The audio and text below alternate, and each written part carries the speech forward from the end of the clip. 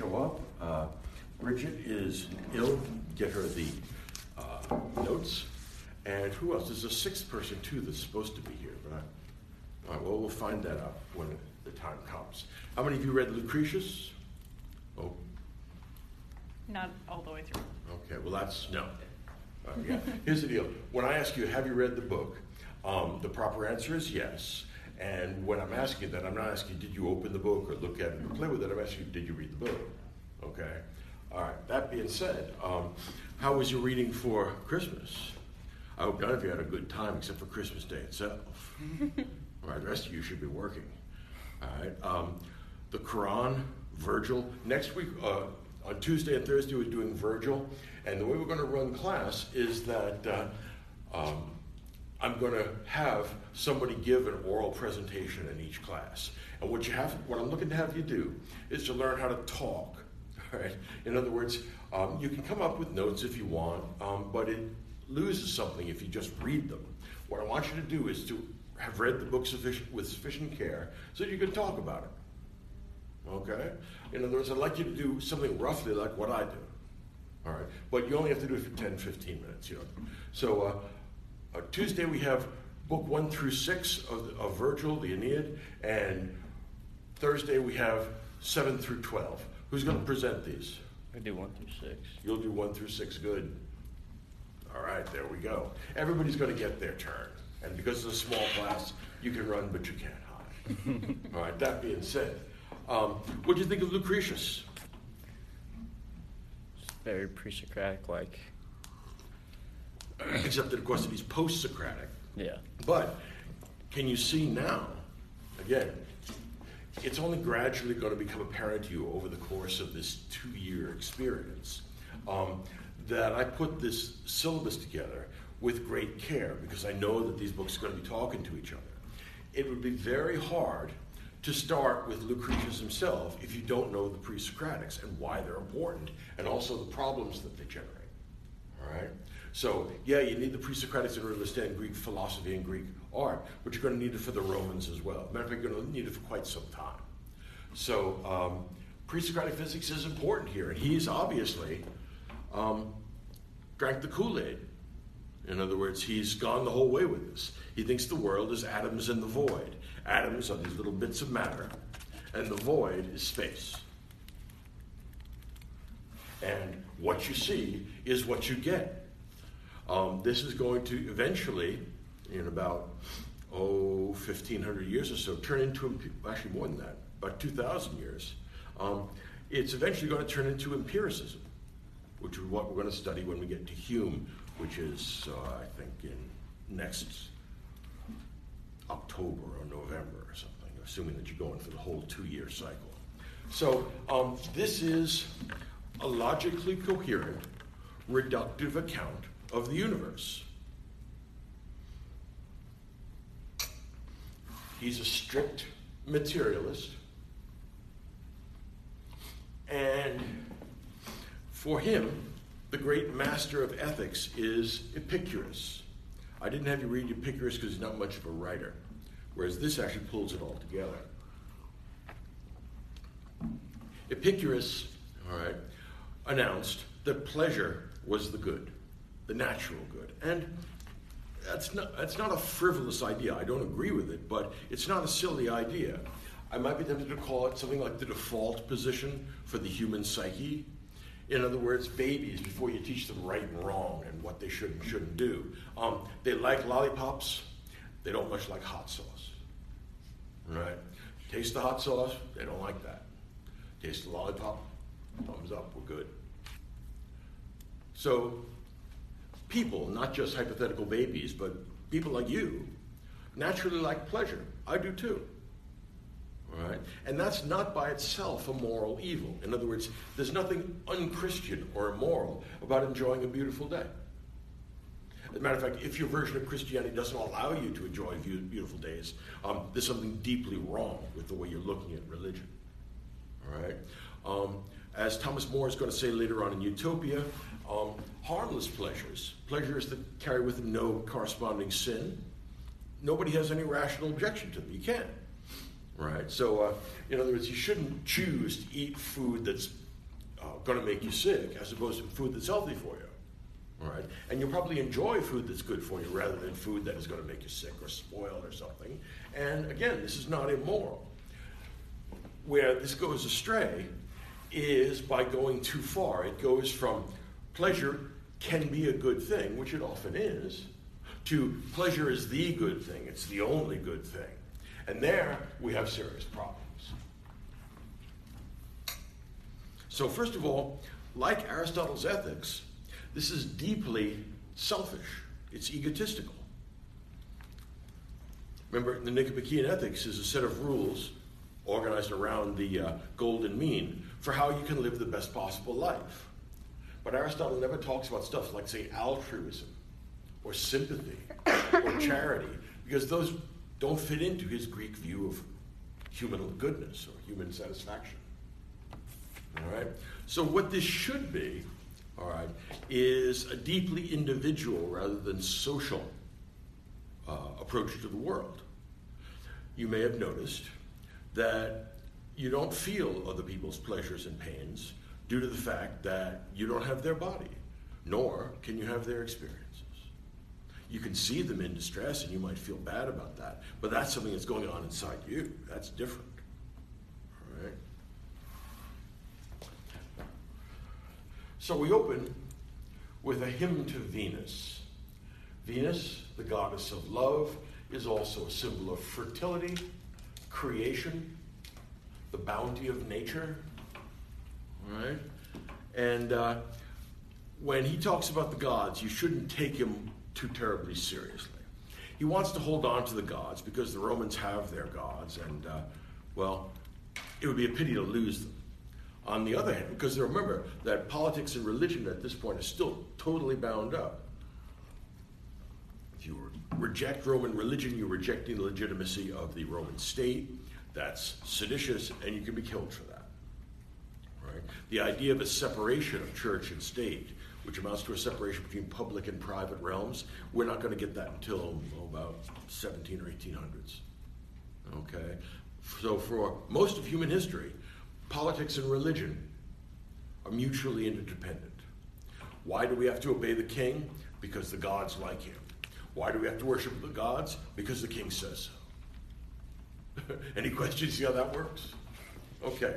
So it would be dangerous to him to go too far, but clearly the implication of this is that the gods don't exist. But he doesn't say that. What he says is that the gods exist, but they're smart, unlike us. Which means that they don't care about human affairs. They never get excited. They never take sides like they do in the Iliad. Remember, the gods on one side, the gods on the other? Lucretius says that's not even close to being true. If you were a god, you'd be living a perfect life, or you having a perfect existence. And that would be perfect pleasure all the time. But do you think it's pleasurable to come down and have to watch the Iliad transacted? Hell no. If you were a god, would you care about human beings? Of course not. Why would you? So he thinks that the gods exist. This, again, is his saving grace, because this is clearly leading to a kind of materialistic atheism. But he says, of course the gods exist. I'm not an atheist. They exist in some realm far, far, far away. They have no interest in the stuff that's going on here. And you can't offend them because they don't care about you. And you can't placate them because they don't care about you. Yeah. Do you think he also believes in them in part because he doesn't want to get in trouble with authority? Mm-hmm. And that's part of it? So he just says, Sure. Okay, they're real, but they don't do anything? Yeah, I mean, they're real, but they're far, far away. No one's ever seen them. No one is ever going to see them. They're made of very, very fine, delicate atoms, and they have pleasure all the time, and they last forever, and they're totally indifferent to everything else. So he can't get in trouble for In that. other words, they're perfect Epicureans. See, we can only be imperfect Epicureans because we're human, but the gods, they have this down. You may call upon them for help, they don't care. You may blaspheme, they don't care. What this means is that the only moral order in the world is pleasure and pain. Now here's something you should think about, because we're going to see this over the course of the next 18 months. Every philosopher, every thinker whose understanding of the world around us is reductively material, they have no choice but to assume that ethics is pleasure and pain. Good is pleasure, evil is pain. Have any of you ever read the Aldous Huxley novel, Brave New World? Okay, this is the beginning of that idea, which in its development is going to lead us to the idea that a perfect world is one where people have sex and soma all the time. Yeah. So this is going to, for example, be quantified and made scientific by the utilitarians.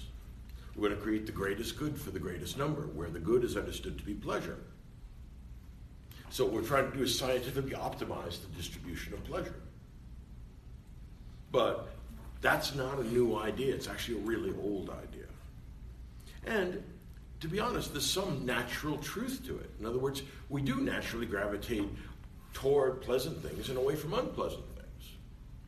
All right? And that by itself is not morally culpable. The problem emerges when moving away from unpleasant things and moving toward pleasant things involves some sort of moral transgression or sin. But he doesn't recognize that. So life then is a good thing because, as he says, pleasures are easily acceptable. What he is accessible. The master of Lucretius is Epicurus. He's the great hedonist. And in order to understand Epicurus, you have to understand that he's a rational hedonist, which in practice almost none of them are. All right? So what Epicurus said was, to have a crust of bread and some cool water when I'm hungry and thirsty, that's as good as it gets in life. So in other words, he's not saying, let's all get debauched, let's all go for frantic, crazy, excessive pleasures. Because he says, look, the point is not just to get pleasure. For Epicurus, and Lucretius is going to pick this up, the point is to get pleasures without any corresponding pains, and that makes a big difference. You're living in college dormitories, I assume? Okay, then. We have plenty of Epicurean episodes to inquire into. At some point in your life, I don't know whether you're of legal age to drink or not, but at some point in your life, it has probably occurred to you that alcohol is pleasant, which it is, generally speaking, assuming you have a competent bartender. And it easily turns into the excessive consumption of alcohol. So, 2 cocktails, that's an enjoyable evening. A bottle of vodka means you're going to feel wretched in the morning. And you all know what I'm talking about, either directly or indirectly. Don't tell me differently. So Epicurus is going to say, look, that doesn't make any sense because you're not weighing in the balance the cost-benefit analysis. What you want is pleasant sensations, pleasant experiences, but you don't want those that have any corresponding pains. You can have 2 vodka Collins and sit back and chat with people. All right, you'll feel okay in the morning. You drink a whole bottle of vodka, you're going to wreck your car and do stupid stuff, end up on academic probation or disciplinary probation, and you're going to feel awful in the morning. Epicurus says, res ipsa loquitur. The thing speaks for itself. No rational person would want to be as hungover as it is possible to get. And undergraduates frequently push that on them. I went to college, I know. Okay, so the point then is this. We're going to be rational in our pursuit of pleasures without any corresponding pains. This is the goal of human life. But what gets in the way of achieving this goal? And the answer is irrational fears. You fear imaginary stuff. It's like when you're a kid and your parents put you to bed and they say, don't get out of bed, the boogeyman's under the bed. Well, there you are, huddled under your blanket, wondering about the boogeyman. Okay, here's the deal. there is no boogeyman. And these fears were used by poets and politicians to coerce you, to deceive you. So, what that means is, first of all, there's no afterlife. So a future state of rewards and punishments, like in the myth of at the end of Plato's Republic, no such thing. He's going to look at Plato's myth of and he says, oh, come on, you're pulling my leg. There was never any such guy as There is no afterlife. You're just doing this so you can make stupid people behave the way you want them to. Fair enough. But the difficulty is that you get the problem of Cephalus. He lived a rock and roll life. It was all sex and drugs and rock and roll for Cephalus. He got rich, he cut some moral corners, he did some things that were excessive and improper, and now he's afraid the gods are going to send him to Hades, and he's going to get punished.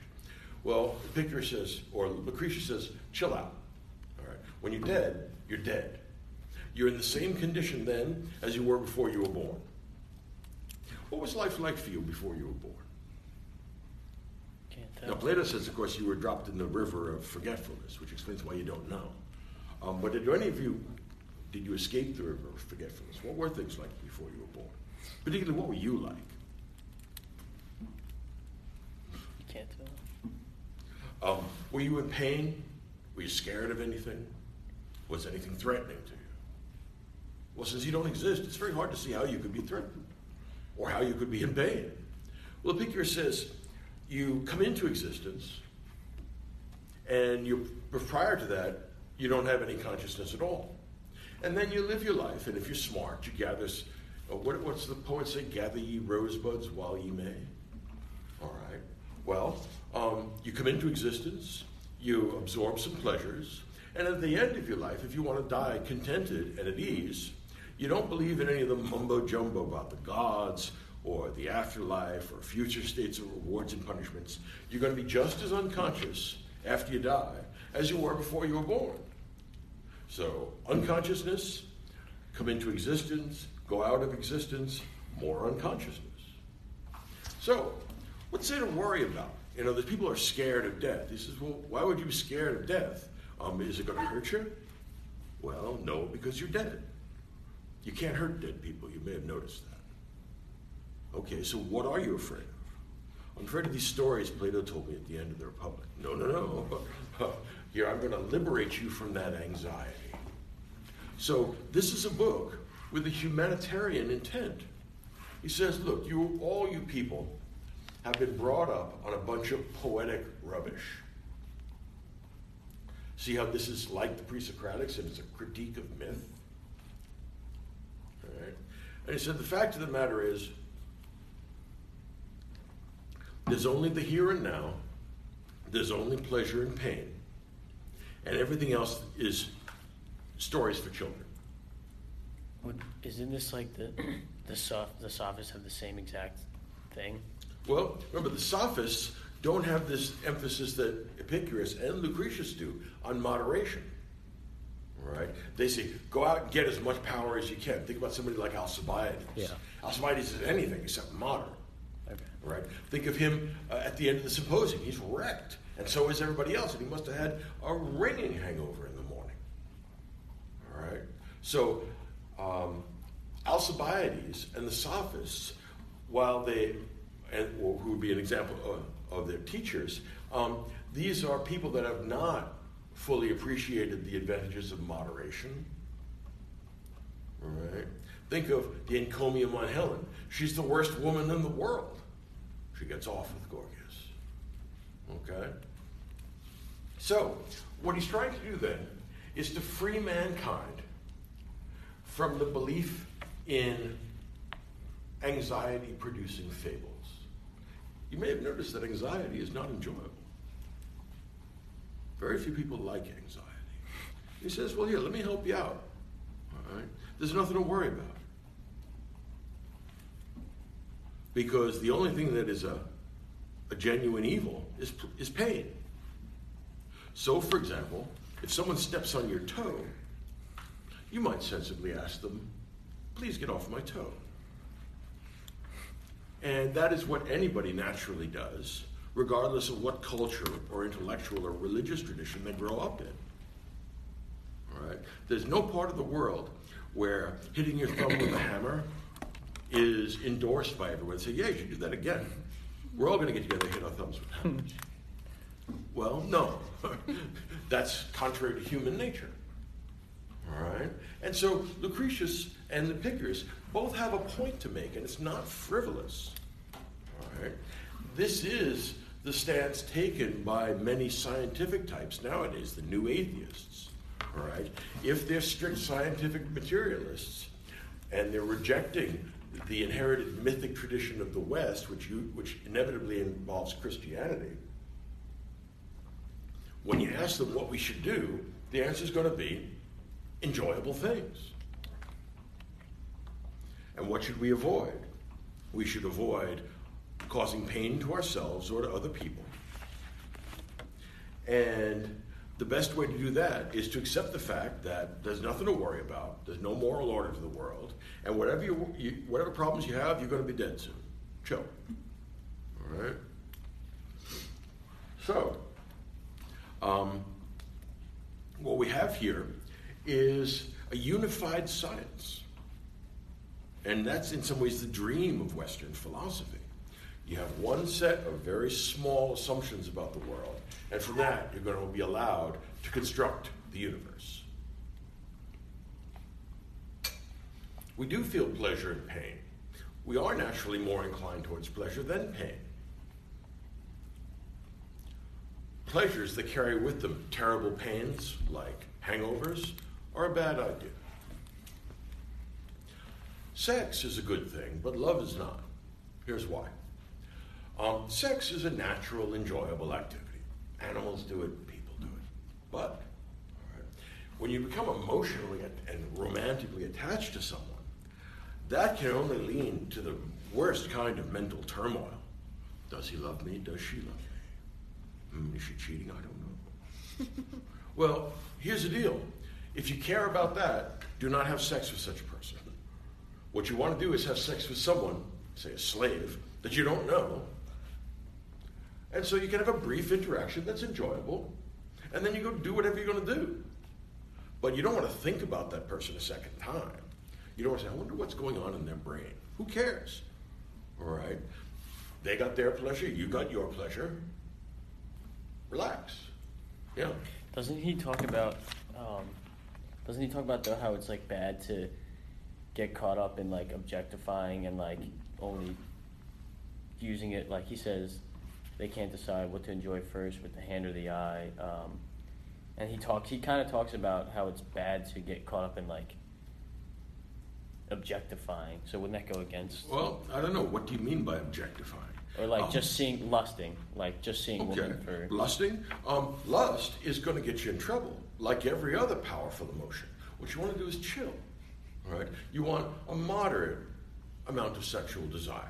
You satisfy that. But you certainly don't want to be dreaming about your beloved. Right? That means you're in a state of mental turmoil. The whole point here is equanimity, equipoise, tranquility. Why get excited? There's nothing to get excited about. The whole universe is just atoms in the void, things bouncing off each other. And space is infinite, and it may be that matter is infinite, but if it's not, then eventually you get the cycle repeating inevitably if there's a finite amount of matter. So, what he's doing is something surprising. He's writing a book that stems from a benevolence towards mankind. You poor benighted people, you were ill-educated, and you were told about the gods and the afterlife and all that crap. Relax. All right, none of it's real. All right. Here's an interesting question to which I think Lucretius has no answer. Why should he care whether other people feel anxious or not? In other words, what's it to him? I mean, yeah, if you bang your thumb with a hammer, that will cause you pain. But if somebody else bangs their thumb with a hammer, what's it to you? If you get caught up and empathize with them, you're dangerously close towards caring about them. Right? So one of the problems that Lucretius has is that I don't see how within his system this contributes to his pleasure. I mean, I think that what he says is a nice guy who's trying to share his insights. But the question is, whence this compassion and what's its value? I've written books. I know it takes a long time and it's hard work to write a book. Okay, so why weren't you out absorbing small pleasures instead of writing this book for everybody else's benefit? Yeah. Would the pleasure be that I feel like he's very egotistical and that he's writing this because when he writes, he kind of portrays like he's above people, like he's saying these idiots don't understand, like if they all just follow my way. That's absolutely true. The problem is it's true of everybody else we read in the course of 2 years. Yeah. There's not one of them has a small ego. Yeah. Right? What these are is, what we're going to see is something like the mental analog of sumo wrestling. These gigantic heads coming into the ring and pushing each other out, one after the other, and they just get bigger and bigger and more full of steroids. Well, at this point, Lucretius wants to do something to benefit the world, which is a nice altruistic vision that I can't see how to integrate into Epicureanism. I mean, I think it's a nice thing to do because it shows a compassion or concern for other people, but I don't see how that causes him pleasure. You see, if you start caring about other people, you could easily start feeling bad on their account. And the question is, why would you do that? Why wouldn't that be irrational? All right. Now, Epicurus gives us the tetrapharmakos, the fourfold remedy. Here is a slogan which will dissolve all the problems in your life. Get ready for this. God holds no fears. That's due to the fact that their existence is the most attenuated possible thing in the universe. He's not going to cross a line and say they don't exist. He knows that's going to get him in trouble. But he says they're very far away, and they're made of this very, very thin stuff, different from what we are. And they have absolutely no interest in us, and they never interfere with human affairs.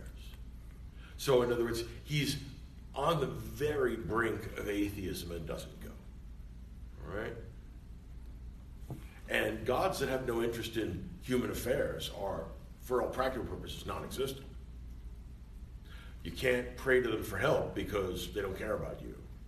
And you can't make amends with them. Remember the first chapter, or the first book in the Iliad, where we have to go, where when Apollo's priest gets disrespected because his daughter gets taken away, we have to go and sacrifice to Apollo and make amends to him, and then Apollo will forgive us, and then the plague will stop. Well, Epicurus says, or rather Lucretius says, there's no point in placating Apollo because he doesn't take offense because he doesn't care about you. All right? He doesn't cause epidemics because of the fate of some girl. No such thing. Epidemics, like everything else, are atoms in the void. None of them have any purpose. There's no teleology in the universe. So it's a random mixing of stuff, which is not very different from the contemporary reductive scientific outlook on the world. In other words, the reductive scientific materialism that you see in people like Hitchens or who's the guy? Dawkins, those new atheists. What they are is modernized Lucretius. Notice one of the things that I like about Lucretius is that once you get, Didn't Hitchens and Dawkins deny the existence of God completely? Yep. Lucretius? Yeah. So they're not like him, because they go the full way, don't they? Yeah, they are, because they're not going to get in trouble for. But they could have just as easily plugged in the idea that, yeah, God exists, but he is not anywhere around here. He's totally indifferent to the world and never acts in any way that you can see. De facto, God's being given the gate. Okay? So it's not much of a move to actually just say, look, chuck it out. Why bother with that stuff? All right? So this philosophy is designed to protect us from irrational fears, the fears that children have of monsters under the bed. And stop and think about it this way. All right? He lives 99 to 55 BC, so Jesus hasn't been born yet. And Yahweh, although he's revealed himself to the chosen people, has not revealed itself to the rest of the world. Okay, so which do you think makes more sense and is more defensible? The 12 gods and goddesses of the Roman pantheon, or this? It turns out, actually, that there really isn't any such person as Jupiter. And it turns out also that Mars, the god of war, he doesn't exist either. There's just war. Venus, the goddess of love, sex, no such thing. There's just love and sex. So, what it means is that you have a choice. You can go with these old-fashioned myths, which are as old as Homer, because you've got to remember that the Roman gods are stolen from the Greek tradition. Because they take the whole set of myths that the Greeks had, and the same 6 gods and 6 goddesses with a sky daddy at the top, and then they changed the names to Latin names, and now we got a religion. Okay, which do you think is more rational? Which do you think offers a better account of the world? In other words, if you're living it in 60 BC, and you have a choice between pouring out incense to Caesar, or Caesar doesn't exist yet, pouring out incense to Jupiter, or saying, look, this is ridiculous, this is kid stuff. There's no such thing. And if you have any sense at all, you just ignore that stuff. Move on. Given the context, because Christianity isn't competing with it, doesn't exist yet, I don't think this is an unreasonable account of the world at all. I think in light of later developments, that there are many problems that emerge. But this is a coherent, rational, economical account of the world. In other words, you don't have to constantly be inventing all kinds of new sea monsters and dangers and spooks and spirits and all the rest of that poetic jazz. He says, look, all right, it's pretty simple. The world is what it looks like it is. All right? The table is not secretly a monster. As a matter of fact, there aren't any secret monsters. What you see is what you get. The acronym for that, WYSIWYG. And look, all naturalistic materialists are going to say the world around you is what it looks like it is. And the alleged other domains of reality that you can't directly experience, they don't exist at all. They have as much empirical reality as Jack and the Beanstalk. This is not a frivolous set of ideas by any means. What he's doing is saying, look, I'm going to criticize Roman myth, very gently, of course, so I don't want to end up with my head cut off. And in the same way that the pre-Socratics criticized Greek myth. And actually, given the live options, remember that you can't go to Jerusalem and have the Jews make you a Jew because actually you're not born into the chosen people. It's not a proselytizing religion. All right? The covenant that God makes with Abraham isn't going to be universalized until we get Jesus. So now, assuming that you weren't born into the chosen people, there's this, and there's Jupiter's, thunderbolt. Yeah, I think this is actually a better alternative. I mean, it has many problems, but I see the attractions of it. All right. Mostly because reheating and serving leftover Greek mythology strikes me as being a pretty unsatisfactory account of the world. Okay, so the Tetrapharmacos, let's go through that. God holds no fears because he doesn't exist. Death holds no worries because you don't exist. All right. Good is easily attainable. If someone's stepping on your toe, ask them to get off your toe. If you have hit your thumb with a hammer, refrain from doing so in the future. I don't know, that sounds like commonsensical advice to me. I would be very skeptical of somebody that said the opposite. No, you should bang away on your thumb. Okay, so good is easily attainable. Pursue small pleasures that don't cause you any pain. What Epicurus did was withdraw from public life. Why would he care about what was going on in society or politics? He's really wealthy, and so he puts together in Athens a pleasure garden. It has walls around it, and inside we have beautiful, fragrant, colorful plants. And maybe peacocks kind of wander around because they're beautiful. And he has talented musicians come in so he can have a little bit of good music. He has rhapsodes come in to perform plays or Homeric epics. He has prostitutes come in because sex is a pleasure. He has an excellent wine cellar. Why? Because wine is a good thing, and excellent wine is excellent. Gourmet food, yes, I have excellent cooks, and we get the best. Sex, pleasure, sleep. I have a little good wine. Again, I don't drink excessively, so I become intoxicated and sick later. Instead, I have enough to get a mild buzz. You get to the point where you start finding yourself interesting, right? Mm-hmm. But not so drunk as you think karaoke is a good idea. I mean, there you are clearly twice the legal. Right, when it says, yeah, I should get up there and sing for a little. Yeah, of course you should. Right, stay away from the hard stuff, kids. And you all know what I'm talking about. There we go. All right. So, what Epicurus wants to do is to have us spend all his time constantly absorbing small, harmless pleasures. So, you have a good breakfast, and then you read some fine work of literature. You gaze at some paintings or some sculptures, the good stuff. Then you, if you're rich enough to order them, put them in your garden. You smell jasmine, all right? You have musicians come at given times. Again, you don't want to listen to music all the time because it gets kind of dull. But you shift from pleasure to pleasure to pleasure, like a butterfly from flower to flower, and you absorb the pleasures that you can, and eventually you get old and you get sick and you die. No one enjoys getting sick, so you should do what you can to remain healthy. On the other hand, sooner or later everybody's going to die. But there's nothing to worry about because the final part, good is easily attainable, evil is easily endurable. In other words, if someone is standing on your toe, ask them to get off your toe. Right?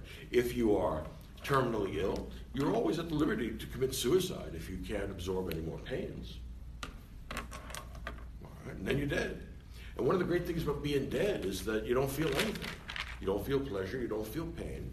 So evil is easily endurable. This is actually not so far-fetched. Given the assumptions he's making about the world, this actually makes sense. All right, let's look at the 6 parts of this. Now remember that Lucretius died with this unfinished. All right. The tradition holds that he died when he had taken a love potion and overdosed on it. Nobody knows if it's true. That may be just a way of later authors, particularly Christians, showing what a wicked guy he is and how crazy he was and stuff like that. Nobody really knows how much emphasis to place on. We don't know much about Lucretius. But it's a very coherent account of the world. In other words, here's a guy who can account for the gods, who can account for anxiety, who can account for animals, earthquakes, the stars. In other words, it's an entire universe, which is no small feat in a relatively short book. All right? So, section 1, Atom is in the void. This is what exists. In other words, matter and space. And they go whizzing about in their orbits, doing what they do. And you are made up of that stuff, because everything is made up of that stuff. So what you are is these atoms in a particular spatial configuration. This configuration holds together for a while, and then it breaks apart, which is called death. Okay, yeah. How close is Lucretius writing to Aristotle? Because the styles seem pretty similar to me. Like the style of thinking is very grounded. Well, again, both of them are very practical, but no, this is 99 BC. Aristotle is what? Late 300s, or rather early 300s, 370 or so, okay. 350. All right. So, yeah, like Aristotle, Lucretius has made his peace with the external world, and they're deviating from Plato.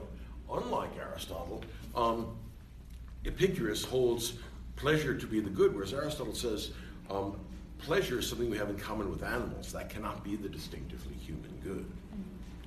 Right? So he thinks hedonism is an inferior, poorly thought out idea. You know, we can debate that, but the point is, it's an ongoing debate. All right? Okay, so the universe is atoms in the void. We're in good shape. This we got from the pre-Socratics, particularly from one of the later pre-Socratics, Democritus. All right? It turns out that this is that the idea of atomism, that the world is broken up into these tiny little uncuttable, unseparable units, not only turns out to be a very fertile idea, it turns out to be the one that we've currently adopted in our view of the physical world. Right? I mean, we've gone farther in the sense that we found out that the atoms are not unsplittable. We broke them into their parts, and then we broke the parts into their parts, and the parts got broken into their parts. Yeah. Could you consider him like the father of like all, like kind of not Scientology? What's the word like? Explaining things like the Big Bang. Like, yeah. Purely physical, reductive science. Yeah. Yeah. So he's a pure naturalist. Mm-hmm. So there's no metaphysics, it's only physics. Yeah. Okay. So yeah, that's certainly possible. Yeah. But I wouldn't say that he invented it. We can go all the way back to Epicurus, who's roughly a contemporary of Aristotle. So a couple of centuries earlier. Who's before Democritus? I was saying Democritus. Could you consider him the first? You could. Well, that's going to be one of the implications that's hidden in his reductive materialism, right? But I don't know, or I don't think anyway, that he actually worked those implications out. Okay. That's what Epicurus does. Okay. He says, okay, if you guys are right, then we should all relax, put our feet up, and have a drink. Right? And we'll have small pleasures all the time. And we're never going to get excited, because there's nothing to get excited about. We're going to have tranquility and peace here in our pleasure garden. We have lovely plants, lovely people, good food, friends, not necessarily because we like them in themselves, but it's nice to have people around. Each of us is egotistically engaging in friendship so that we can have the pleasure of social life. It wouldn't be so much fun with the peacocks alone. You want people. But you don't want to get emotionally involved with them. You just want them around to have talks about the small pleasures they're absorbing. Okay, so we know what the world is made of in Section 1. Section 2, atoms explain phenomena. And this is a big deal. Your mind is in your chest. This is a holdover from Greek medicine. When they talk about the heart of an individual, they're talking about the subjectivity of that individual. In other words, they literally and seriously believe that your consciousness is in your chest. In this ancient view, your head was designed to cool your blood down and send it back to the chest where it could go have more thoughts.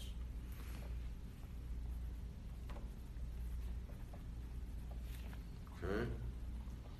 Now, it turns out we have a problem here. The world and everything in it is composed of these atoms and compounds of atoms. All right? They connect together. So, for example, since atoms are apparently infinitely small, this table is made of a whole bunch of them, all right, connected together, that have this shape. But this shape is not eternal. You could always get a saw and cut through it. But it'd still be made of atoms. Okay. Now here's the problem. The naturalistic reduction that Lucretius is going for here leads not just to a rejection of metaphysics, it also leads to strict determinism. In other words, when you push one domino, it hits the next, it hits the next, it hits the next. All right? And no domino just decides one day to fall on its own. It can only be knocked down, it can only fall if it's knocked down by some external domino that hits it. Okay, here's the difficulty. If the world is purely causally determinate, and it looks like it is, I mean, I think if we were to perform an experiment and pour water down an inclined plane 100 times and watch it roll down that inclined plane, we might be tempted to say, water runs downhill. Okay, that's a good idea. Why? Such is the nature of water, and such is the nature of the inclined planes. Do you want me to do it 101st time? Fair enough. But if that's a purely natural causal necessity, and if this natural causal necessity is intrinsic to the nature of the atoms that make this up and the void through which they move, what that means is that everything is causally necessary, and nothing can happen independently of this mechanical causality. Now here's the problem. This destroys the possibility of ethics. What Lucretius is trying to tell us here is say, look, chill out. There's a better way of life without anxiety that you can live when you give up on those old myths. The question is, how is it possible for me to give up on them, since before you were talking to me, I was completely controlled by these myths, and now after you're talking to me, apparently I no longer am, and you want me to do something else? So Lucretius now has painted himself into a corner, and you'll find that every naturalistic, scientific, reductive guy is going to have that problem. How is freedom possible? If freedom is possible, well then the world isn't universally causal. But how can that be, since everything is just one atom hitting another, and he says, I worked it out. This is possibly the dumbest idea of the Roman Republic, right? The swerve. Get ready for this now. Lucretius says, yeah, I mean, when I was a kid, I believed all those ancient myths, but now I'm an Epicurean and a strict naturalistic, reductive, scientific guy. And I think that I chose to not believe in one thing and start believing in something else. Now, if the thing I claim to believe in is right, I didn't make any choice. That was just more atoms pushing me around or not pushing me around. So the word ought can't mean anything in a purely determinate universe. Everything, in other words, you can't say, when I pushed in a bunch of dominoes, you can't say that dominoes number 71 and 59 ought to fall over, but the rest of them are just doing what they do. That doesn't make any sense, right? So, but what he's got to do here is invent some kind of mumbo-jumbo special pleading so that he can hold on to the idea of human freedom, without which you get complete fatalism. Here's what happens. Every once in a while, in a completely indeterminate and unpredictable way, atoms, instead of falling down as they naturally all do, swerve. These swerves are what enables the possibility of human freedom and choice. I was going to go study, but I decided to go to the bar. Swerve. All right? I used to believe in Plato's myth of error, but now I believe in Lucretius. Swerve. Okay. What this means is that essentially what he's doing is importing something that is ontologically foreign, which is indeterminate atoms, into a system which prides itself and actually has its greatest achievements attached to causal determinate necessity.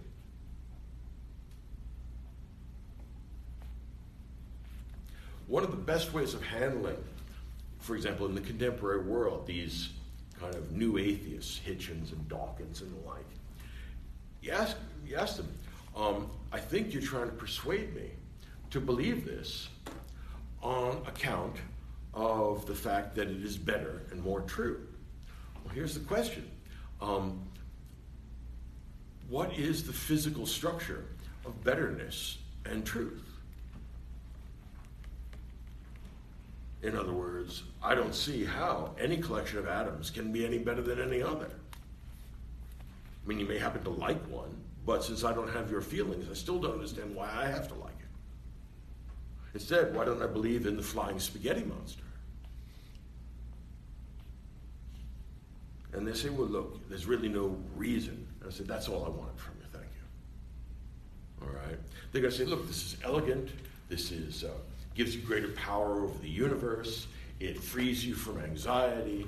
It frees you from the illusions that have led to bad conduct on account of myths. That's what's good about it. But then you come back to them and say, look, and no collection of atoms is intrinsically good or evil, unless you want to show me that goodness is a property that any atom can possibly have.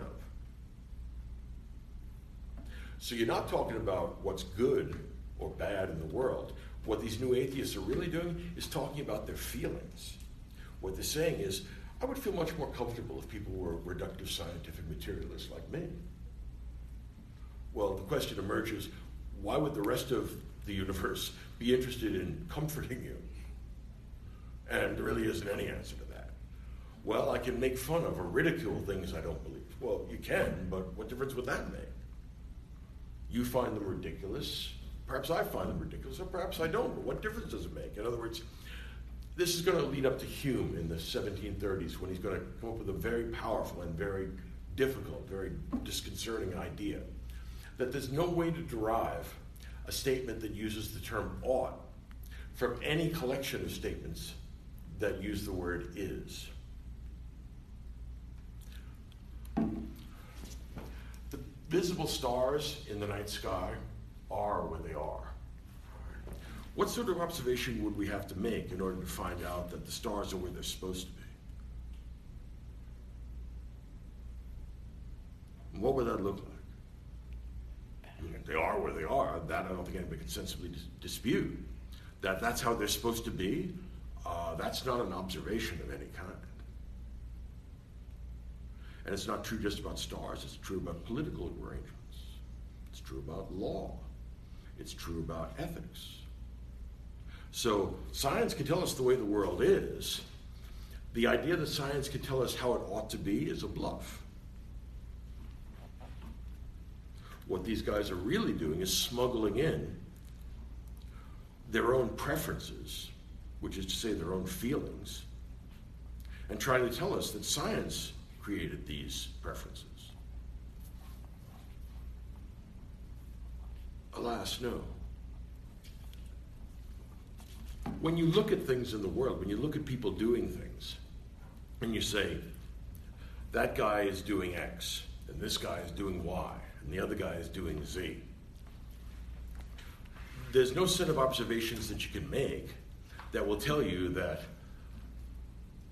the guy doing X is doing what he ought to do, and the guy doing Y is doing what he ought not to do. That's not an observation. That's an interpretation. But all the naturalistic reductionists, they don't have anything outside of space and time and matter. So if there's any ought in the world, it has to be among the matter. And, well, I've noticed, for example, that sheep grow wool, but I don't think it's a possible observation of sheep that they ought to be growing wool. I mean, they do, but that doesn't prove anything about what ought to be. Maybe the world is completely as it ought to be, but that's not an observation either.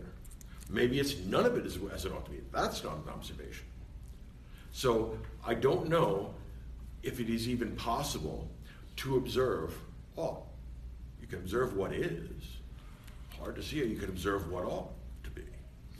Lucretius has that taken care of, though. He's ignored the is-ought distinction. He says, look, I don't care whether people ought to pursue pleasure. Instead, I'm going to point out to you the relevant fact that people do, in fact, pursue pleasure. I've never seen a 5-year-old or 2-year-old prefer the hot sauce to the lollipop.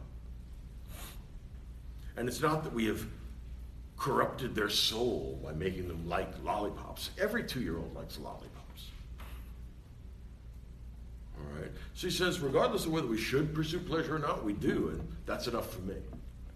That's actually going to also be enough for John Stuart Mill in the 1860s when we get to utilitarianism. Okay? One of the things you're going to notice is that everything is connected to everything else. All right? It's this giant web, a giant network of interconnected ideas.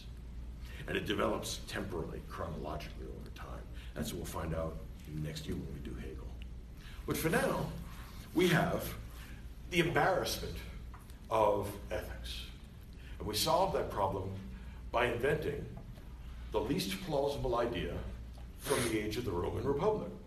That every once in a while, for no good reason, for no causal necessity, every once in a while, an atom does this. It does a little curlicue around the universe. Why does it do that? Because if it doesn't do that, then we can't have any freedom. In my system, it's wrong. Yeah.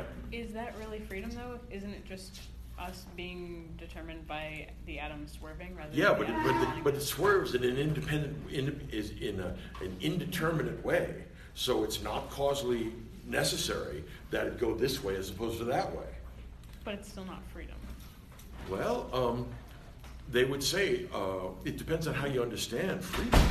Is freedom the absence of causality? What would it be like to live in a non-causal universe? If you were to freely decide to give charity to the poor, right? How would it be? I'm going to put this. Think for a second. Oh, yeah. Okay. Lucretius would say that if being the origin of your own actions is not determinate, it must be the product of some indeterminate physical process, and that would be the swerve. The problem is, it's the most obvious kind of special pleading, and it doesn't really explain anything. What it just says is that 99.9% of the universe is completely determinate and necessary, but there's a very few things that aren't. And I stick them in here, not because they really belong here or make any sense here, but without that, I'm not going to be able to hold on to ought. I'm going to have to give that up and just say, this is how the world is. But this is a book about how everybody ought to act. Avoid needless anxiety. Stop believing in an afterlife and the gods and all that jazz.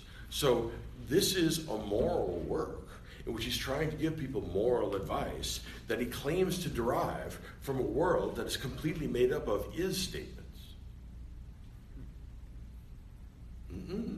I mean, that's where the referee comes out and says, that's a foul. Right? I'm sorry, but that's contrary to the rule. In other words, if you're going to allow that in, what else can't you allow in? In other words, once we have indeterminate swerving atoms for no reason, the question is, what sense does a half-determinate or partially determinate universe make? I don't see how, in other words, he loses the coherence that he gets from the strict naturalistic reduction. So now we got this other thing. How is swerving atoms doing what they do for no good reason different from personifying them as goblins? Or demons that enter into a person and, demonic possession, all that. That's the kind of thing Lucretius would look at and say, don't be stupid. Well, okay, but if we're not, then we're going to go back to the rigorous system that's always implicit here, which is strict reduction. The problem is that no one experiences the world as if they were not making choices. So does he believe in free will, or does he think the instance when you change, like I'm gonna go study, I went to a bar, that's just a swerve? Or does he believe that you freely make that choice? You make the choice, but the choice, remember, since your consciousness is material, and your psyche, which is your soul, that's also made of matter. Yeah. The only way you can do anything within your consciousness is the effect of certain neurons and synapses firing. Okay. Which is matter all the way down. Okay. That makes sense. So he's between a rock and a hard place. None of the strict scientific materialistic reductions are perfectly satisfactory. But let me let in, that's the good news. The bad news is that no system of human thought is perfectly satisfactory. We do what we can to improve, but I think it's always asymptotic. We're never going to get to the mind of God. We get smarter and more knowledgeable, that's fair. But that we finish off the project of knowledge, that's a little too utopian. All right? So Lucretius gets caught in section 2 with the swerve. It's a silly idea. It's actually quite laughable. And no doubt he himself is kind of embarrassed, but he says, look, I couldn't think of anything else. All right. Section 3. The soul is mortal because it's material. Your body is a physical thing. Your soul is a physical thing. I believe if I'm not mistaken, that the current state of scientific knowledge about human consciousness assumes exactly that. In other words, if both your body and your psyche are made up of atoms, and these atoms, we're going to leave out the swerve and just have them do what they do, that means if your body dies, your soul dies. And since your soul is dead, it's not possible for you to feel any pains. So there's nothing to worry about. You ever go to sleep and say, I need the rest? Well, this is that. Except that you don't wake up. And look, given the alarm clock in the morning, I think I see the advantages of this. Right? And every one of us does. All right? So, the soul is mortal, thus there's no fear of death. The spirit is what I think was eventually going to be called the nervous system. And it's spread all throughout your body. Your mind is your brain. And unless you think that there's a soul and it's immaterial, all right, I think you're stuck with the idea that the mind is the brain. Okay, here's the problem. If the mind is the brain, then it's going to be hard to see how you're going to rescue freedom and all from this. But if you want to solve the problem, or pseudo-solve the problem by saying you have an immaterial soul that's made up of this non-atomic stuff, it's kind of spooky because it's not in space and time. It's kind of stuff. All right, well, here's the problem. Since we now have this dualism between mind and body, all right, we just pushed the problem off a step, but we're going to have to face the music now. And the question is, how does this spooky woo kind of stuff push around the meat that is made up of your body? In other words, how does this immaterial stuff cause my all-too-material arm to do this? And as far as I can tell, there is no way to account for how something non-material pushes dominoes. So, you pick your poison. Neither of them is any good. I mean, both of them are very difficult. All right? If you go for a strict unity of body and soul, and you hold this unity is based upon their physical characteristics, then you're going to get a purely determinate system, but you're going to lose all moral judgment and all freedom. You can hold on to that if you want, but then you end up with the ontological impossibility of explaining how non-material stuff pushes material stuff around. For example, since matter is in space and time and matter are what the physical universe is, if something that's not part of that physical universe is making you raise your arm up and down, we have an insoluble problem. How does this spooky stuff get into the meat that's you and make it do this? Remember, it's nothing like matter, so it can't be a material cause. Okay, so if you can't have a material cause for this change in the synapses and neurons of your brain, what kind of cause do you want? An immaterial one. Well, okay, then you have to explain how non-material things make material things do that. As far as I can tell, there's no way to solve that. This is Cartesian dualism. We'll deal with this when we get to Descartes again next fall. So name your poison. Consciousness is in fact quite mysterious. My personal view is that there's ultimately going to be no scientific account of consciousness due to the fact that you can't observe it. All you can observe is behavior. In order to have a science of consciousness, you'd have to look at it and perform experiments on it, repeatable experiments. But the problem is that although I have a privileged access to my own experiences, so far I've been unsuccessful in having anyone else's experiences.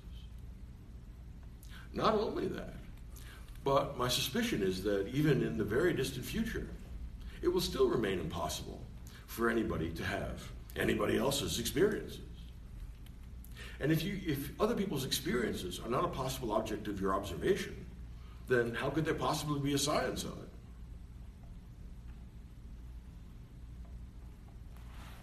You see, so I think we're coming to the limits of what science can do, and that's one of the big themes when we look at the contemporary world a year from this term.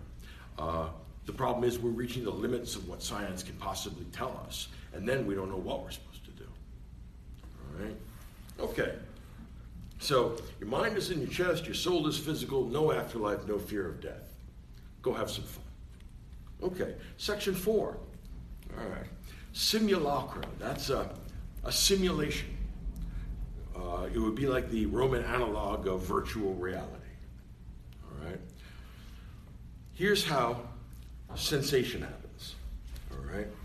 You open your eyes, and from the gray surface of this table, a thin, very, very thin film of gray surface atoms are popping off this, and they're entering into your eye. And from your eye, they go into your brain, and there, in some mysterious way, you become conscious of the table. Okay? So this is a very early and primitive account of vision. All right? What they think is that all visible things are somehow shedding layers, the way trees lose their leaves in autumn. Every instant, another layer of stuff is coming off all the visible stuff in the world. And when you see something, what you're doing is catching with your eye this thin film, this simulacra, this simulation of the table.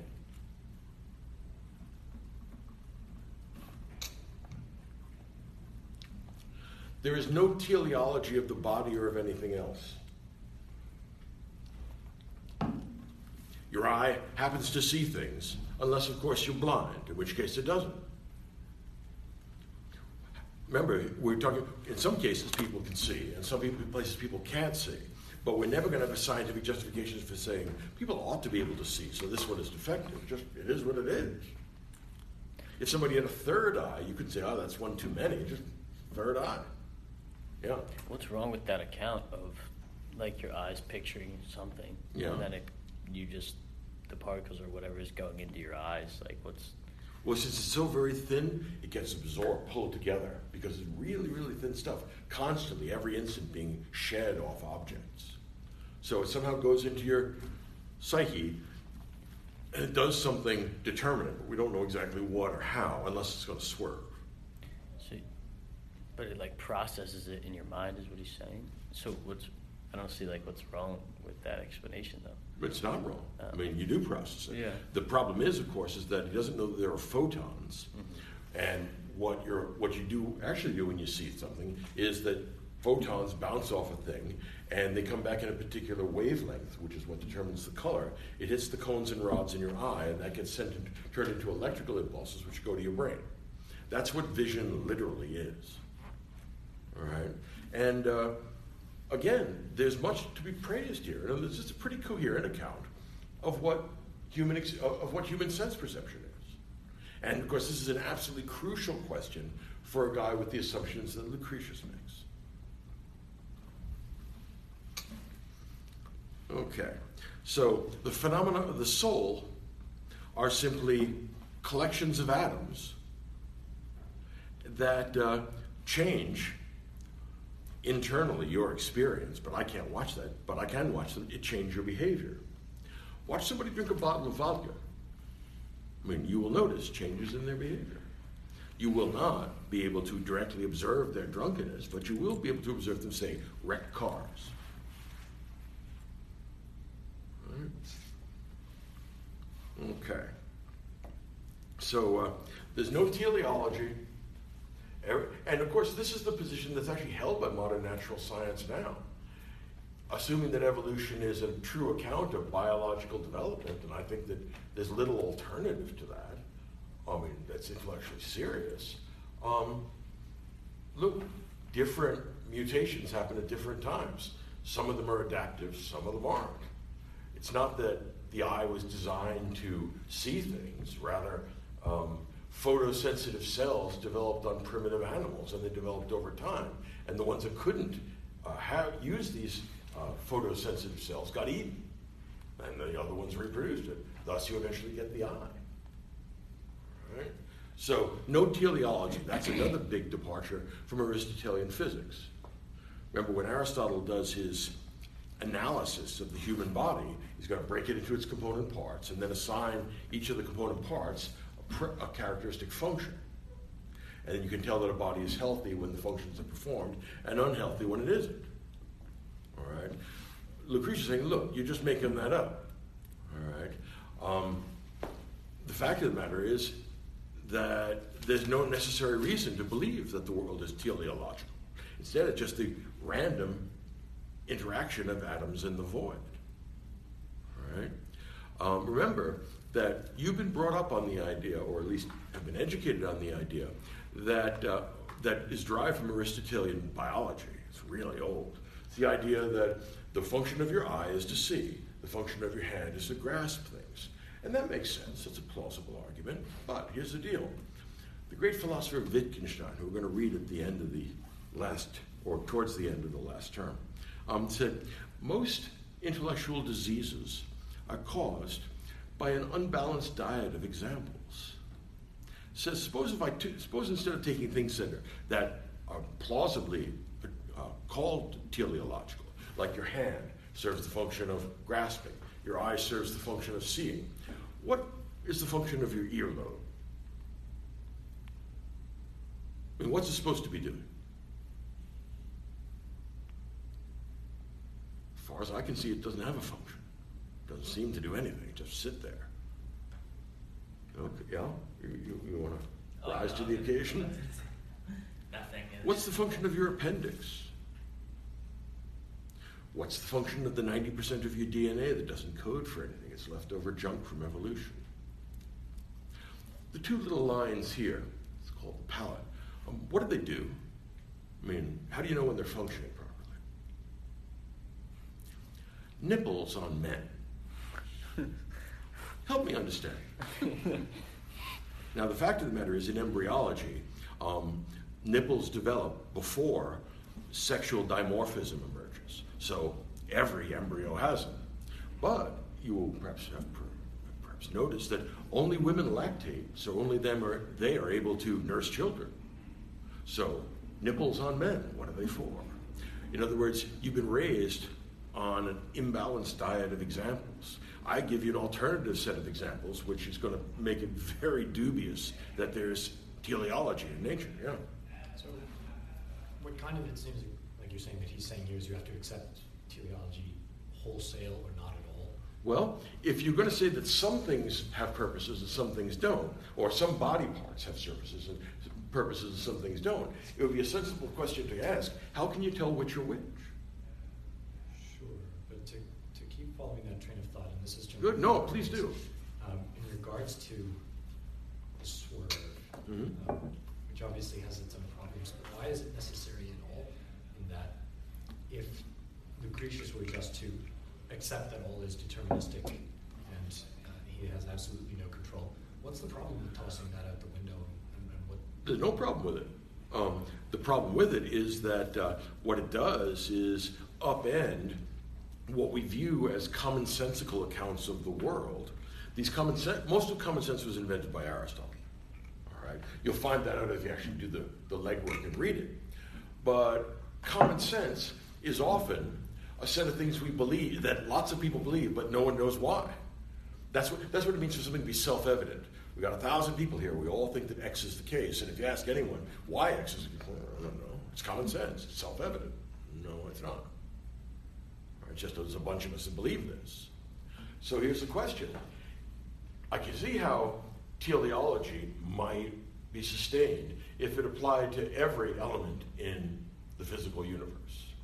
I can also see how it could be undermined if it applies to no element in the physical universe.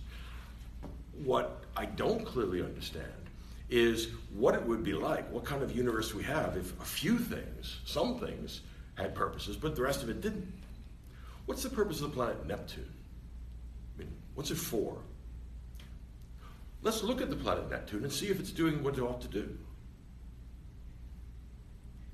I don't understand the question. All right. Yeah. So shouldn't everything have a purpose, or else it wouldn't really be there? No. So what is the purpose of the planet Neptune? I'll bite. But we just don't know what it is. But How do we know that it has a purpose, since we don't know the purposes of the vast majority of things inhabiting our universe? Well, we don't know if like we could just get rid of it, that like the whole order of the planets would be thrown off, and the sun will do something else that it doesn't usually do and burn us all, and we'll all die. Well, if things were different, they wouldn't be the same. That's true. Yeah. But that doesn't help us find out what the purpose of Neptune is. But maybe there's a purpose we just don't know what it is. Maybe. Maybe there's an elephant back in my office. Mm-hmm. Then, when we don't have certainty, all we can ask is probability. And what grounds would we have for claiming that it is probable that Neptune has an unknown purpose? So it seems there's a distinction to me to be made between something that serves a function, because obviously Neptune does have its own gravitational pull, it does something. But having a purpose implies an intention, so asking about teleology it needs something to set that up. Everything does something, but when you say that it's performing its proper function or purpose, what you're doing is moving from is to are. So we can't really say what something's proper function is. Well, that would be the argument that's being made here. In other words, I'm not dogmatically taking either side. I'm saying this is the argument he's making, and this is the argument held by the contemporary state of science now. In other words, if you go to medical school, they're going to teach you the various parts of the body and the biochemistry that underlies it, but they're not going to say that carbon monoxide serves this function. It does what it does. Yeah. All right. Yeah, go ahead. It might be Neptune, it might be one of the other gas giants, but it has such a great gravitational pull that it deflects asteroids that would otherwise hit the Earth. And if it stopped doing that, we would probably say Neptune isn't doing what it should. And I guess by that we would mean it's not. Yeah, because. So if we get hit by a because we have been in the past that killed off the dinosaurs. Right. So Neptune wasn't doing what it was supposed to do? But if it stopped, there are asteroids that hit the Earth that are not affected by Neptune, but if Neptune suddenly didn't have a gravitational pull, stopped doing what it was doing, people at NASA would probably be like, why is Neptune not doing what it should be doing? Yeah. And I guess by that we mean... Would they? Or they say, why is it doing something different? Right. I don't think at NASA they ever make any claims about what Neptune ought to be doing.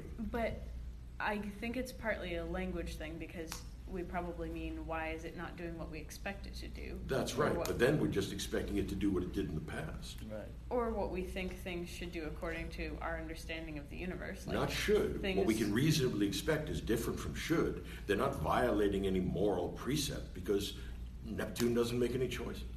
Right. So is that just a language thing? No, I think it's I think that applying teleology to the universe pretty much collapsed after Darwin. And I don't see any way around. I don't see any way to rescue it. All right. Think of it this way: there was a time in the evolutionary development of human beings when your appendix did something; it actually performed a function. But over time, we had evolutionary change, and now it doesn't perform any function. Nipples on men, the coccyx, which is a vestigial tail. What function does your coccyx serve except to slip on ice and break it every once in a while? What's the function of, say, pediatric cancer? What's it for?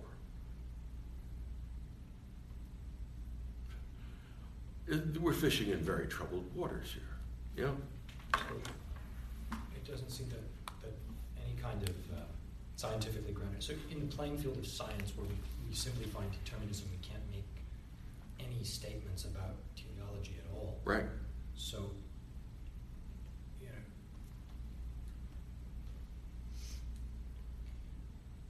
if we're to postulate that Neptune, by drawing asteroids away from the Earth, is serving a purpose as intended, for example, if God doesn't want the Earth to be hit by an asteroid and humanity to be wiped out, then we can apply a teleology. So is it simply boiled down to, at least on this standing, choosing a playing field of either accepting that there is teleology, or simply looking at it from a perspective, in this case, of science, and rejecting it wholesale?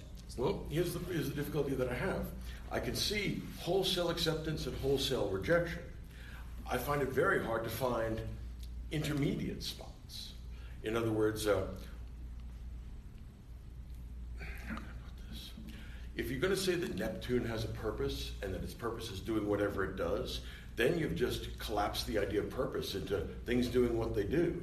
So, for example, malaria has the purpose of making me sick. Okay.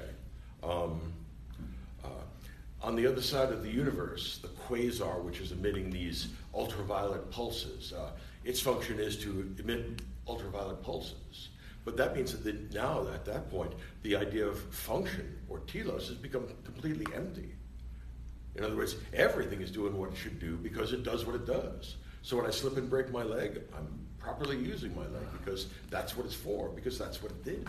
But when we simply stick in the realm of his statements, is it really fair to make any question of teleology? Because science doesn't, it seems to me, admit of teleology, right? It's just, it does what it does. Right. But like you're talking about this spooky stuff, Mm-hmm. Whether it be human spirit. I believe in it. I mean, don't misunderstand me, but it's not as easily nailed down as this stuff. Right. But in order to give an account of that, we have to step outside. So what, I guess what Outside literally or outside metaphorically? Metaphorically. Okay, so literally what do you want to do? Literally, I'd like to call into question what Lucretius is doing, that he Good. seems to be doing something intermediate, which is untenable, to me at least. I think you might well be right. In other words, I don't see, I mean, I can see how you can have teleology or not, but it seems to me that if teleology is not universal, if it's just intermittent, then we have a problem of knowing which things have a purpose and which things don't. Yes, we might say that my eye, since it sees, performs the function of seeing. Okay, but my eye also occasionally absorbs grains of sand. All right, and then it's doing what it does in the same way that Neptune does what it does. I'm very uncomfortable with the idea that the telos of my eye is to absorb grains of sand. Yeah. It's problematic to me, the idea that human beings, not like parts of the human body, but human beings don't have a telos. So, because there are things that are more in line, just from practical experience, there are things that are more in line with human good and things that are less in line with human good, which would seem to imply an end. I think you're right. But you're not talking about the way the world is, you're talking about the way the world ought to be. Am I, though? Because well, if you say we should pursue the human good and avoid the human evil, I think you are, yeah. Involving an ought, and you can only involve an ought if there's a telos. Well, I think that if it's, how can I put this? Ought statements are normative in the sense that they describe how the world should be rather than merely how the world is. It allows for the possibility of a disjunction there. Mm-hmm. Okay. I don't see how any set of observations can supply you with a telos. Now, fortunately for us, when you talk about the human person or a human being, there you have both an internal life, consciousness of the soul, and an external life, this meat here. How to make these things connect, I'm afraid I don't know. I don't know anybody that does. And you're right. If there's a knowable human good, then there is a purpose for human activity and human life. I'm not sure that this knowable human good is going to help us with what Neptune is supposed to be doing.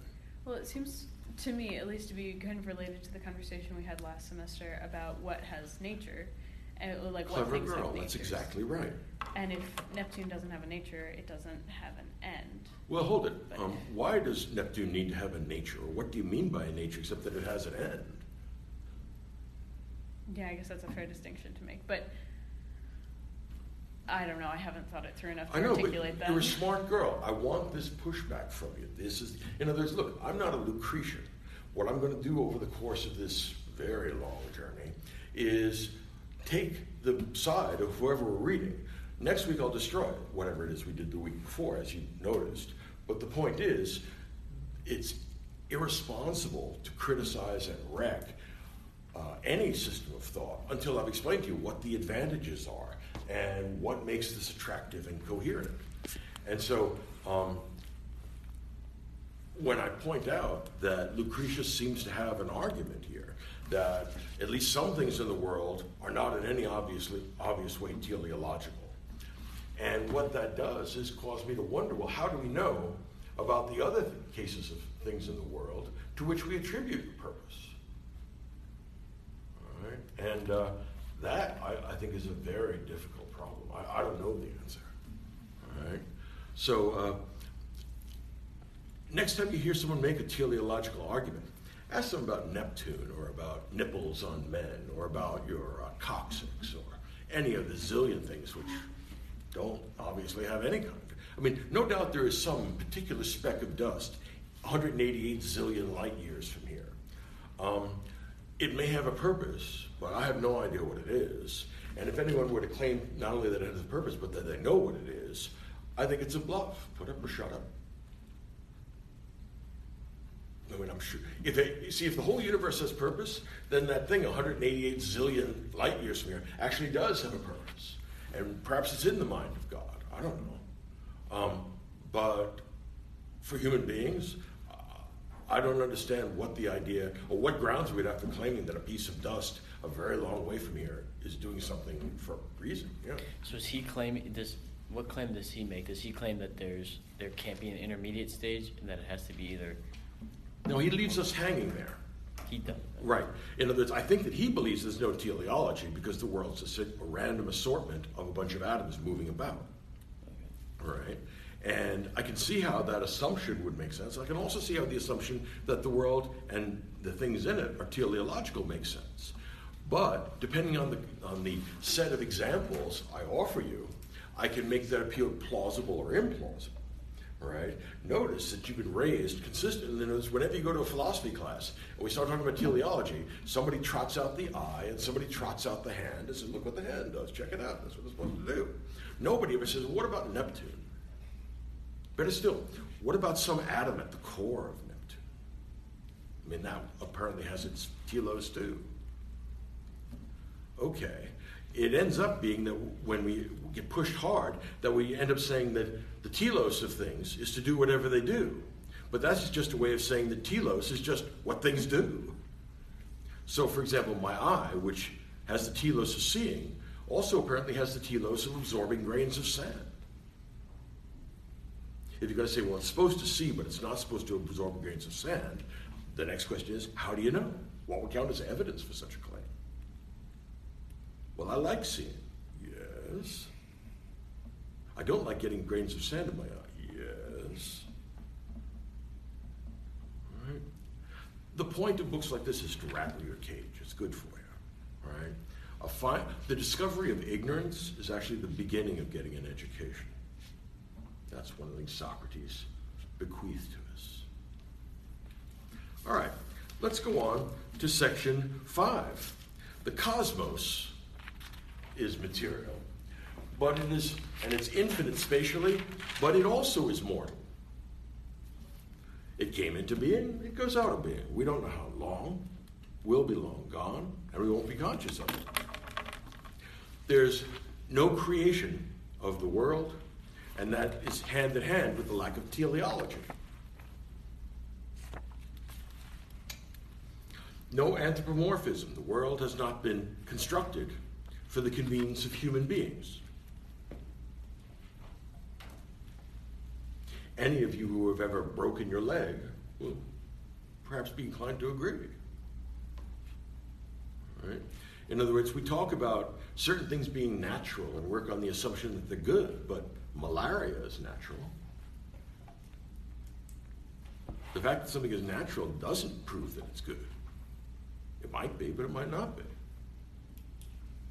All right. And then this section 6, cosmic phenomena. What causes everything? And here he's getting really poetic because he really doesn't know what causes things like earthquakes. But he says, well, maybe there are caves in the earth where wind flows through and it shakes the earth up. It's intellectually consistent with his assumptions, but there's no evidence for such a thing. All right? But eclipses, there's nothing divine or portentous about them. They don't tell us about the future. Instead, it's just one object getting in the way of another. The moon crosses the path of the sun. End of discussion. So he says, look, it's atoms from the very smallest thing to the entire cosmos, and mostly they have one domino hitting the other. We have pure causal necessity, but in order to rescue freedom and ought, we're going to have some of these things do a little cha-cha across the universe every once in a while and for no good reason. Okay. So he's got a very incomplete system, but it's a promising system. Yeah.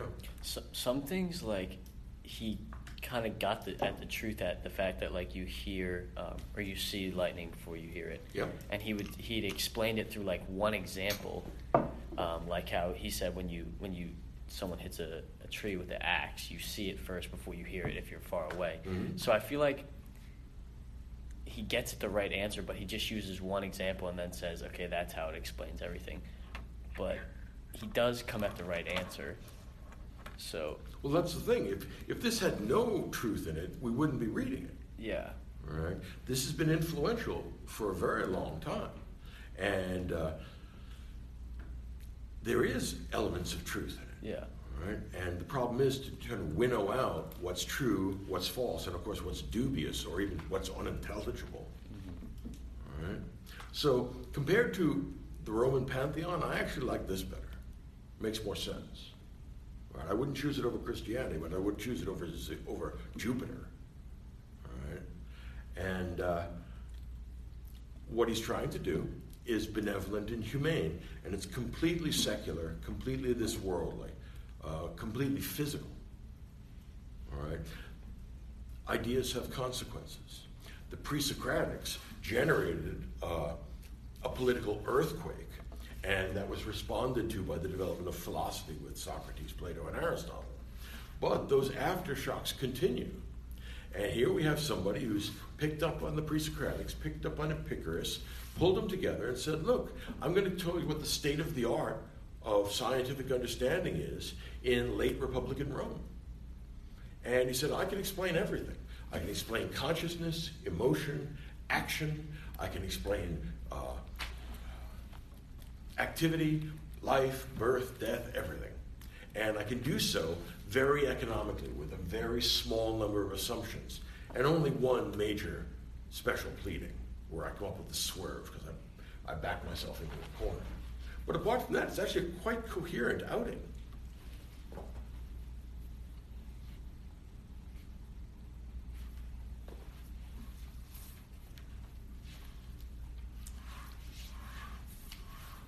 So many of the assumptions that Lucretius is making are also made by the contemporary world of natural science right now.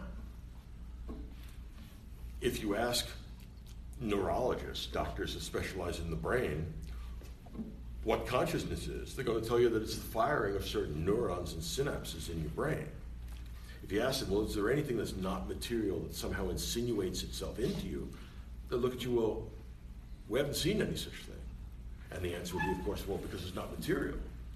But since we haven't seen any such thing, because it's not material, what grounds do we have for believing it's there? I can't think of any. What you see is what you get, and what you don't see is what you don't get. All right? So this will be consistent with the theme that works all through all four terms, that there's an interaction between our understanding of nature and our understanding of ourselves. Every time we change our understanding of nature, when we have a scientific revolution, the aftershocks are going to generate a social scientific revolution, or a revolution in the humanities. So all the soft sciences like art, politics, religion, ethics, law, are all going to be transformed by a new understanding of nature. And get ready for this. When we change our understandings of ourselves, we start to ask new questions about nature, and then there's an back and forth dialectic between understanding of the human, understanding of the context in which we find ourselves. Who am I, and where am I? You are a conscious individual, and you're embedded in nature. And it doesn't pull our leg with improbable ideas like Plato gives us that tables aren't real. I mean, I understand why Plato does it, and I admire him greatly. Very few people like Plato as much as I do. but I like him because he's a great asker of questions. In my estimation, almost all of Plato's answers are wrong, but they're wrong in really interesting ways, which is one of the things I'm trying to get across to you. In other words, you can ace this class by writing a paper that's wrong in a very interesting way. Whereas if you just write back to me the stuff I told you in lecture, it's going to get a C because I already know what I think. I want to know what you think. There you go. And I like this pushback from you. I like it when it makes you uncomfortable. Look, if you're uncomfortable throughout this, you are dead. You are mentally numb. Assuming you are alive, this is going to rattle your cage. Going to make you wonder about the stuff you assumed. How do I know that? What am I talking about? There are two questions you're going to learn at the end of this 2-year experience. Get ready for these. Question 1 is, what do you mean? Which is considerably less obvious than you might think. A little while ago, you gave me a metaphorical movement towards poetic vision. When I asked you what you really meant, I'm not really sure. We're going to do that all through the year. That's going to happen again and again here. So question 1, what do you mean? Question 2, how do you know? Once I figure out what you're trying to tell me, then the question is, how do you know this? And then we're going to look at the various menu of options that you could possibly respond with. And we're going to see this develop over time. It's one big coherent process.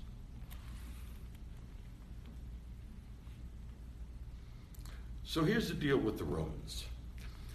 They are they're a practical people. They're more concerned with what works than with what is intelligible. If you can imagine that the Greeks were interested in science, the Romans are interested in engineering. What can we do with this? Anything the Greeks could create, the Romans could create and make it bigger. All right? And they took Greek culture wholesale. They are not an especially innovative people. I mean, what kind of people are unable to invent their own religion? Instead, you get the Greek myths, and then you change the names to Latin names. You say, aha, now we have Roman religion. I mean, they couldn't even make up their own gods and goddesses. On the other hand, I can understand the attraction of Greek myths. All of Greek culture is glorious in many ways. So they're not very innovative, but they are practical, and they don't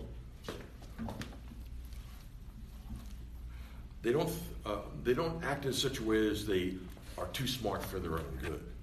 That's why the Romans are around for 800 years, and the Greeks are around for about a century before they blow up. All right? So the Romans are practical people. They're going to take Greek ideas and implement them, stabilize them, and build on them to a certain extent. But most of what you're going to find in the Romans is already there in the Greeks. Let me give you an example. Close with this idea. The great Greek Roman epic is the Aeneid. And unlike the Homeric epics, this is a literate epic. It's a written epic. It's not the epic of an oral culture.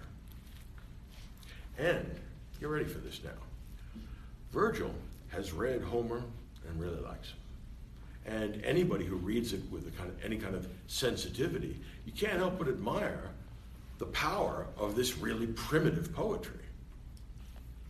I mean, it's moving then and it's moving now. Okay, Virgil says, you know what? I'm going to connect us back to Greek culture. I'm going to show that Aeneas, the legendary founder of Rome, was really one of the only Trojan noblemen who escaped the fall of Troy. Okay, now be ready for this. He's now going to write the epic of the Roman regime, because he's there at the cusp between the Roman Republic and the Roman Empire. And here's what he's going to do. He's going to say, I really like that Homer. I'm going to connect us to Homer's stories. It's just going to be one big story. So I'm going to write the Roman epic. The first half, books 1 through 6, they're about a sea voyage.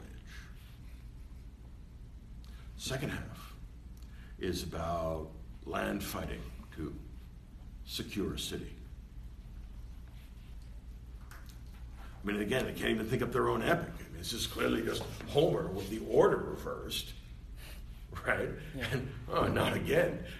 The Greeks have tragedy, the Romans have tragedy. The Greeks have comedy, the Romans have comedy.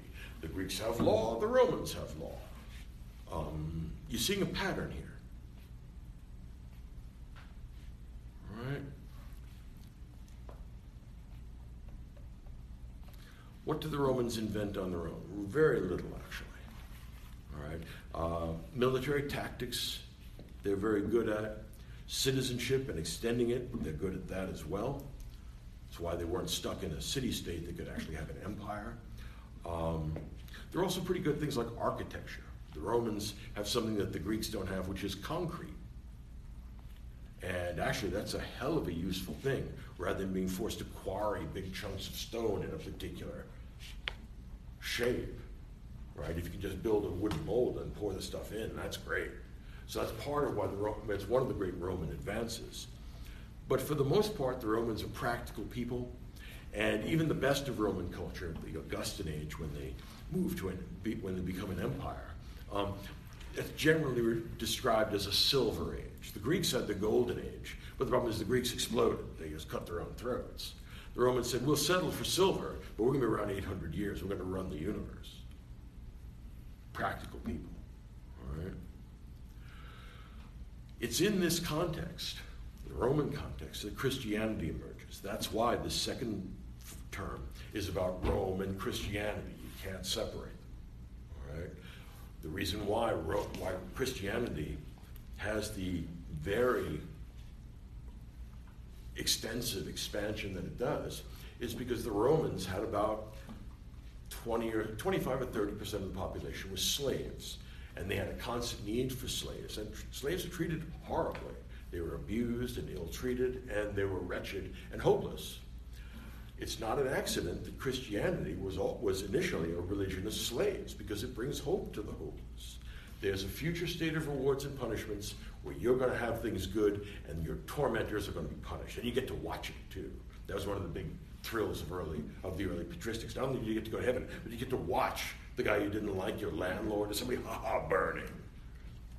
Okay, it's clear what kind of emotions this is playing to, all right? But what it means is that Rome set the stage for its own destruction by creating an enormous reservoir of human misery. And these people are desperate, and they're wretched. And various cults were floating around Rome at the time that Christianity emerged. But Christianity is what caught on, whereas, say, ISIS or Mithras did not, historically, because they were able to tap into the misery and despair of an enormous, millions and millions of people.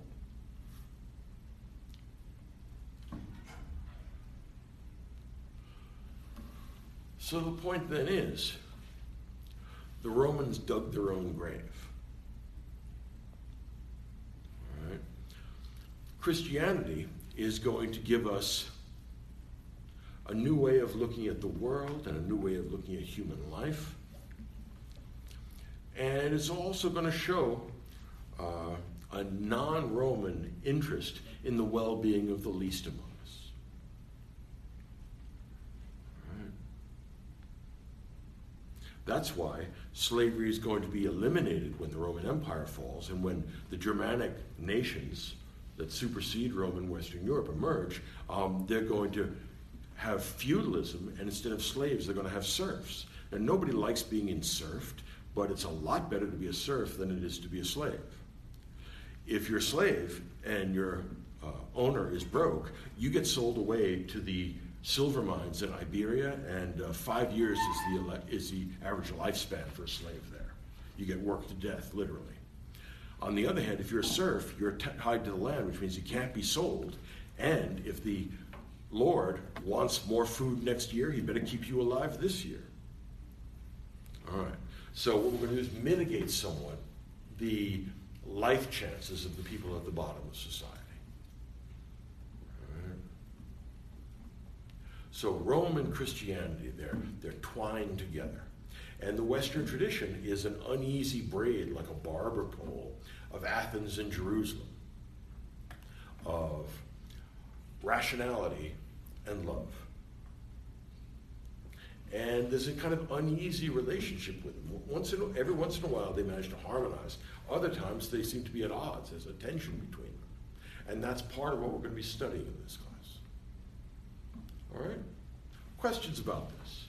I like the fact you push back. I like the fact you push back. Everybody should be pushing back against me. Remember that I'm just a stand-in for Lucretius. I'm actually not a Lucretian. But I need to be able to show you what some people find advantageous and attractive about this. In some ways, this class is a little bit like a class in art history. I can show you slides of all kinds of important, famous paintings. And these paintings are masterpieces, and they're in famous museums, and they're very, very expensive. Nobody in an art history class is expected to like equally all the stuff that ends up on the screen. Some of it appeals to you, some of it doesn't. But to have an education in art history requires, at the very minimum, that you understand what other people find attractive and desirable in this.